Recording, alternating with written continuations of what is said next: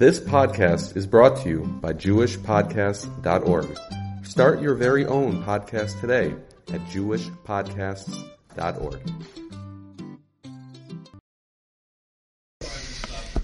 We know that tonight into tomorrow is Hoshana Rabbah. If you look at Emes Liyaakov, Yaakov Kamenetsky Parashas Emor has a fascinating piece where he quotes from my Rebbe of Kalman Epstein, who asked him once, B'Shem Chacham Echad.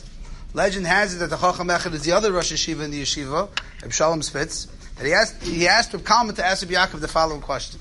He asked Reb Yaakov, it's a little strange. If you look in Bavli, you look in Yerushalmi, there's no mention that Hoshana Rabbah is a thing. There's no mention. It doesn't talk about Hoshana Rabbah. The first mention of Hoshana Rabbah is in the Goinim. They make a whole big deal. Hoshana Rabbah, it's the Gemar, it's the Chasima, it's like Yom Kippur, but not in Bavli, not in Yerushalmi to have no mention of Hoshana Rabbah. Very strange. This was the kasha he asked. Doesn't the mission talk about the seventh day? Right, it talks about the fact that they went and did the Chavita Sarava, but it doesn't say anything that it's the Gemar, and it's like Yom Kippur, and you're supposed to stay up at night, and you're supposed to have a Suda. None of that's mentioned anyway. It's all later.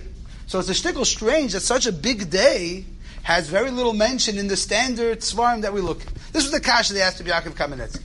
And Yaakov Kamenetsky gave the following answer. Yaakov said, Yaakov said, you have to understand. He said, depends what time in the world you live in. Meaning, Yaakov explained that in the times of the Gemara and the times of the Yerushalmi, they were afraid. If you're going to tell people that Hoshana Rabbah is such a big day, it will take away from people's Simchas Yom Tov. It will deter, it will ruin Simchas Yom Tov. You won't be able to enjoy Chol HaMoed, you won't be able to enjoy the last couple moments of Sukkot, because you're going to be so stressed about the Gemar Din. So Yaakov writes. And therefore they kind of left it a little vague, and they didn't tell anyone. But later on, when people didn't take it so seriously anyways, Bizman HaGoinim, where people didn't have such a sensitivity to worrying about the Yom HaDin, people were able to have simcha without it. So then in the times of the Goinim, it became very popular to elaborate and to express and to be mefarsim what exactly Hoshana Rabbah is. That was Yaakov's answer to the kasha. But it's something to think about. It's such a big day, Hoshana Rabbah, yet there's very little mention in it before the times of the Goinim. How did it get its name, Hoshana Rabbah? The simple answer is because it has many Hoshanas. You take a lot of Hoshanas on this day, and therefore it's the Hoshana Rabbah. Mishnah Berurah already explained that the reason why it has similarities to Yom Kippur is because it's the Gemar, it's the close. Sukkot closes with Hoshana Rabbah, and at the close, and since Sukkot was Nidan Alamayim, the whole world goes round with water, so it's the Gemar, HaChasima, that's why it has a mix a little bit, some halachas, some minhagim, some practices that we find on Yom Kippur. It's interesting, the Mishnah Berurah brings down a practice that you're supposed to stay up the whole night tonight of Hoshana Rabbah.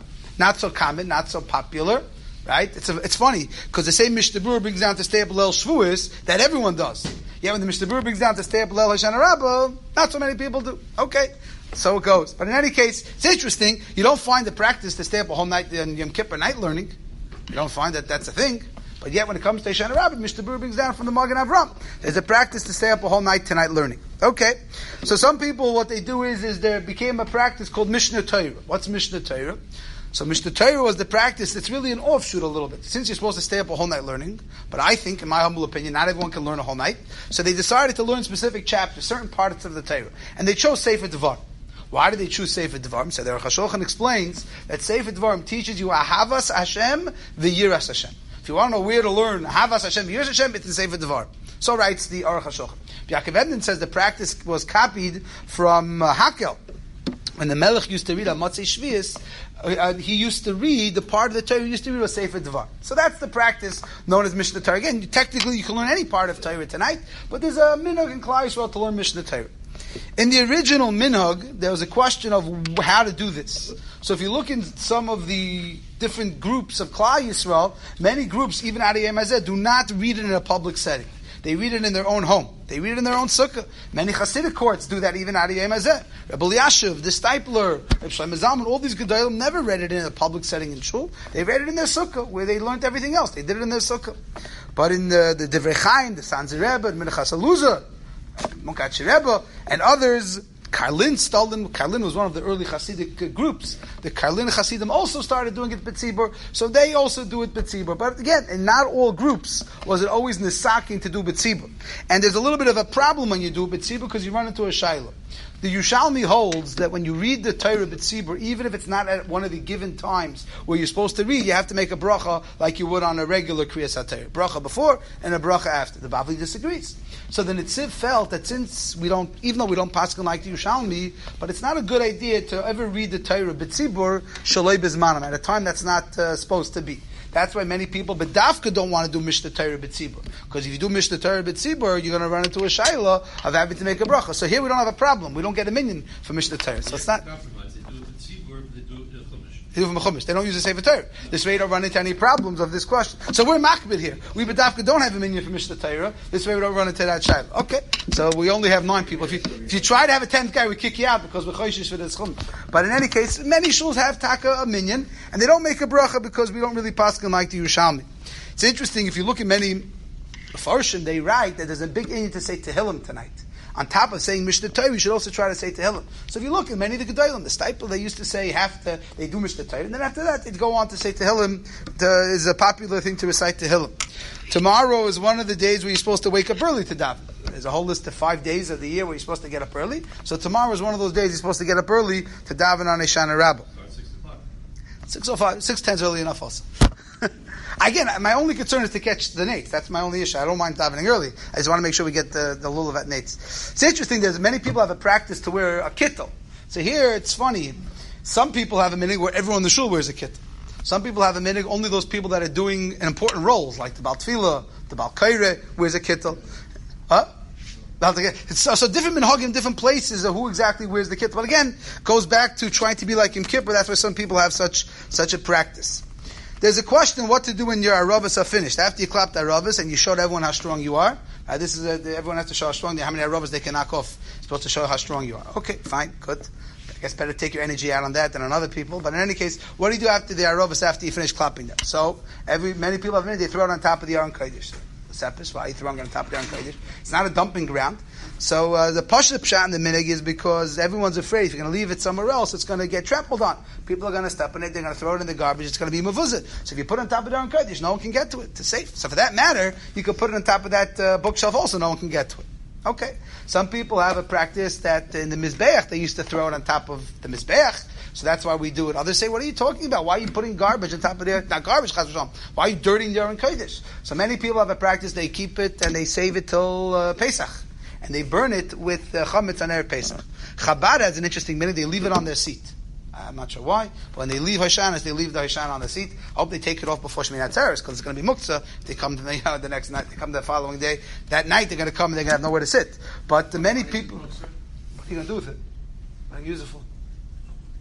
Smell it? I don't know. I don't think it doesn't have much of a smell. Okay, it doesn't have a smell. You're not going to do with it. Look at it, whatever. Use it as a tool, whatever. I don't know. I'm not sure. I would assume it doesn't have too much of a purpose. But some people have a minute, they bring it home and they keep it in their house. It's a shmirah. Some people, you go into the house, they have Hoshanas hanging over different, some people have it over their bed, some people have it in their bedroom. Okay. Some people take the Hoshanas on. But the pashtus is mikar adin. You can throw it in the garbage. You can just wrap it nicely and put it in a garbage bag, and you can throw it in the garbage. Some people have a practice to eat a Suda on Hoshana Rabbah. Where does that come from? So the earliest that I could find actually comes from Frankfurt. Noi Katzon Yosef, he brings down such a practice. To be marbe ba'achila. It doesn't say to have a Suda, he says to be marbe ba'achila on Hoshana Rabbah. Why would you marbe ba'achila? To show that we're so confident that we ended off the Gemar dinner on a good note, we're going to have a Suda. So the Aruch HaShulchan in one place writes that it doesn't say anywhere to have a Suda. It only says it's a day to be marbe b'tefillah. And then in another place he says, well, we got a problem. Because the halach is you're not allowed to have big Sudas or abnormal Sudas on Erev Shabbos and Erev Yom Tov. So if I'm going to have a big Hoshana Rabbah Suda tomorrow, I'm not going to have an appetite to eat the Suda Shmini Atzeres night. So therefore he writes, you should be careful with what you eat. Don't fill up too much. Some people, that's a halach. You're not allowed to eat the Suda too late in the day. You can't eat it after Mincha Ketana. Mincha Ketana tomorrow is about 4:11. So you should, if you're going to have a Hoshana Rabbah Suda, make sure you have it earlier in the morning, and make sure you don't fill up. This way you can have energy to have a Suda tomorrow night by Shmini Atzeres. Anti-krepla chavada, that you have to do. Some people have a minhag to blow shofar bein the Hoshanas. That's a question where that minhag comes from. So different communities do it. Some people do, some people don't. They quote that in Mezhibuz that wasn't the practice, but some people have such a minhag.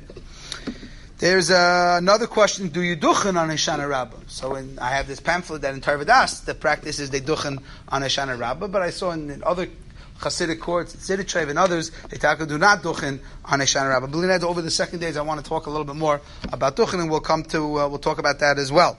One of the interesting things about Hoshana Rabbah is something that I want to talk about more on the second days. But I want to discuss over the second days. For those of us that will be joining us, we're going to discuss how certain minhagim became and how they changed halacha because of mistakes or errors. And one of those might be the minhag that many people have today. If a woman is pregnant, so she bites the pitum of the esrog on Hoshana Rabbah. Where does such a minhag come from? So some people say it's a mistake. It came from another thing. There's really no source for it, which maybe we'll talk about. But that problem I don't have is the fact that you want to do something strange. The problem is it's halachically questionable. Shulchan Aruch paskins that the esrog is muktzah. It has kedusha the whole Shmini Atzeres. Can't eat the esrog. The early time you can eat your esrog is Simchas Torah.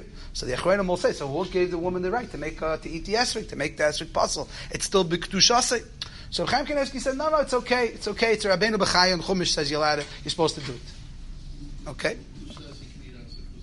Why? It's ready. It's over. The Shulchan Aruch says. Shulchan Aruch says after the Shmini Atzeres, after Hoshana Rabbah, you can eat Shmini Atzeres.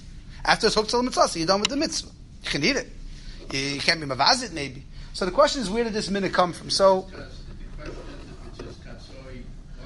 right. But it's definitely not Katsoi. Right, but Shmini Atzeres for sure there's no usage of the lulav, you don't use the esrog. So on Hoshana Rabbah you can. It's muktzah, more like by Hoshana Rabbah. Right. And then the suggestion is including Bein Hashmoshes. In Bein Hashmoshes it's very Safek Yontif, so it's very muktzah the whole Yontif. No, but it's saying once Hoshana Rabbah is over, you're done with the esrog. Right? You're done with the esrog Hoshana Rabbah. We're going to have to talk about, maybe we'll get to it the second days, why taka we don't shake lulav and esrog on Shmini Atzeres. The same way you sit in the sukkah, al safik, you should also have to shake lulav. Okay, Taisus talks about this in sukkah. But in any case, this is a very common practice. You speak to people. Where did it come from? Just basic, simple understanding is because there's a shita in the Gemara that what was the Eitz Hadas? The Eitz Hadas was the esrog. And since the difficulties in childbirth and all that it comes with is a klala for the Eitz Hadas, so maybe if you take a bite out of the pitum, somehow that fixes the problem. So I still want to say, if they ask, what happens if you buy a pitumless esrog? What do you do then? So you say, bite the area where the pitum should be. Okay, that's how you make the minhag. Now, if you look clearly, where the original place of this minhag was late 1700s, he doesn't just say bite the pitum. First, he doesn't say bite the pitum. He says take the pitum off. Then he says give tzedakah, and then he says you should daven. And a lot of people don't do the second half of that. They just bite the esrog off and, they think they yates or something. But there is such a practice brought down that people do this on Hoshana Rabbah, but it's questionable. How do you get around the problem of that the esrog is still considered huktzah mitzvah? It's interesting, in different prints of Mata Ephraim, some of them have this minhag and some of them don't have the minhag. In the 1920 print of the Mata Ephraim, he has the minhag, but in the 1842 and the 1923 print, they don't have it.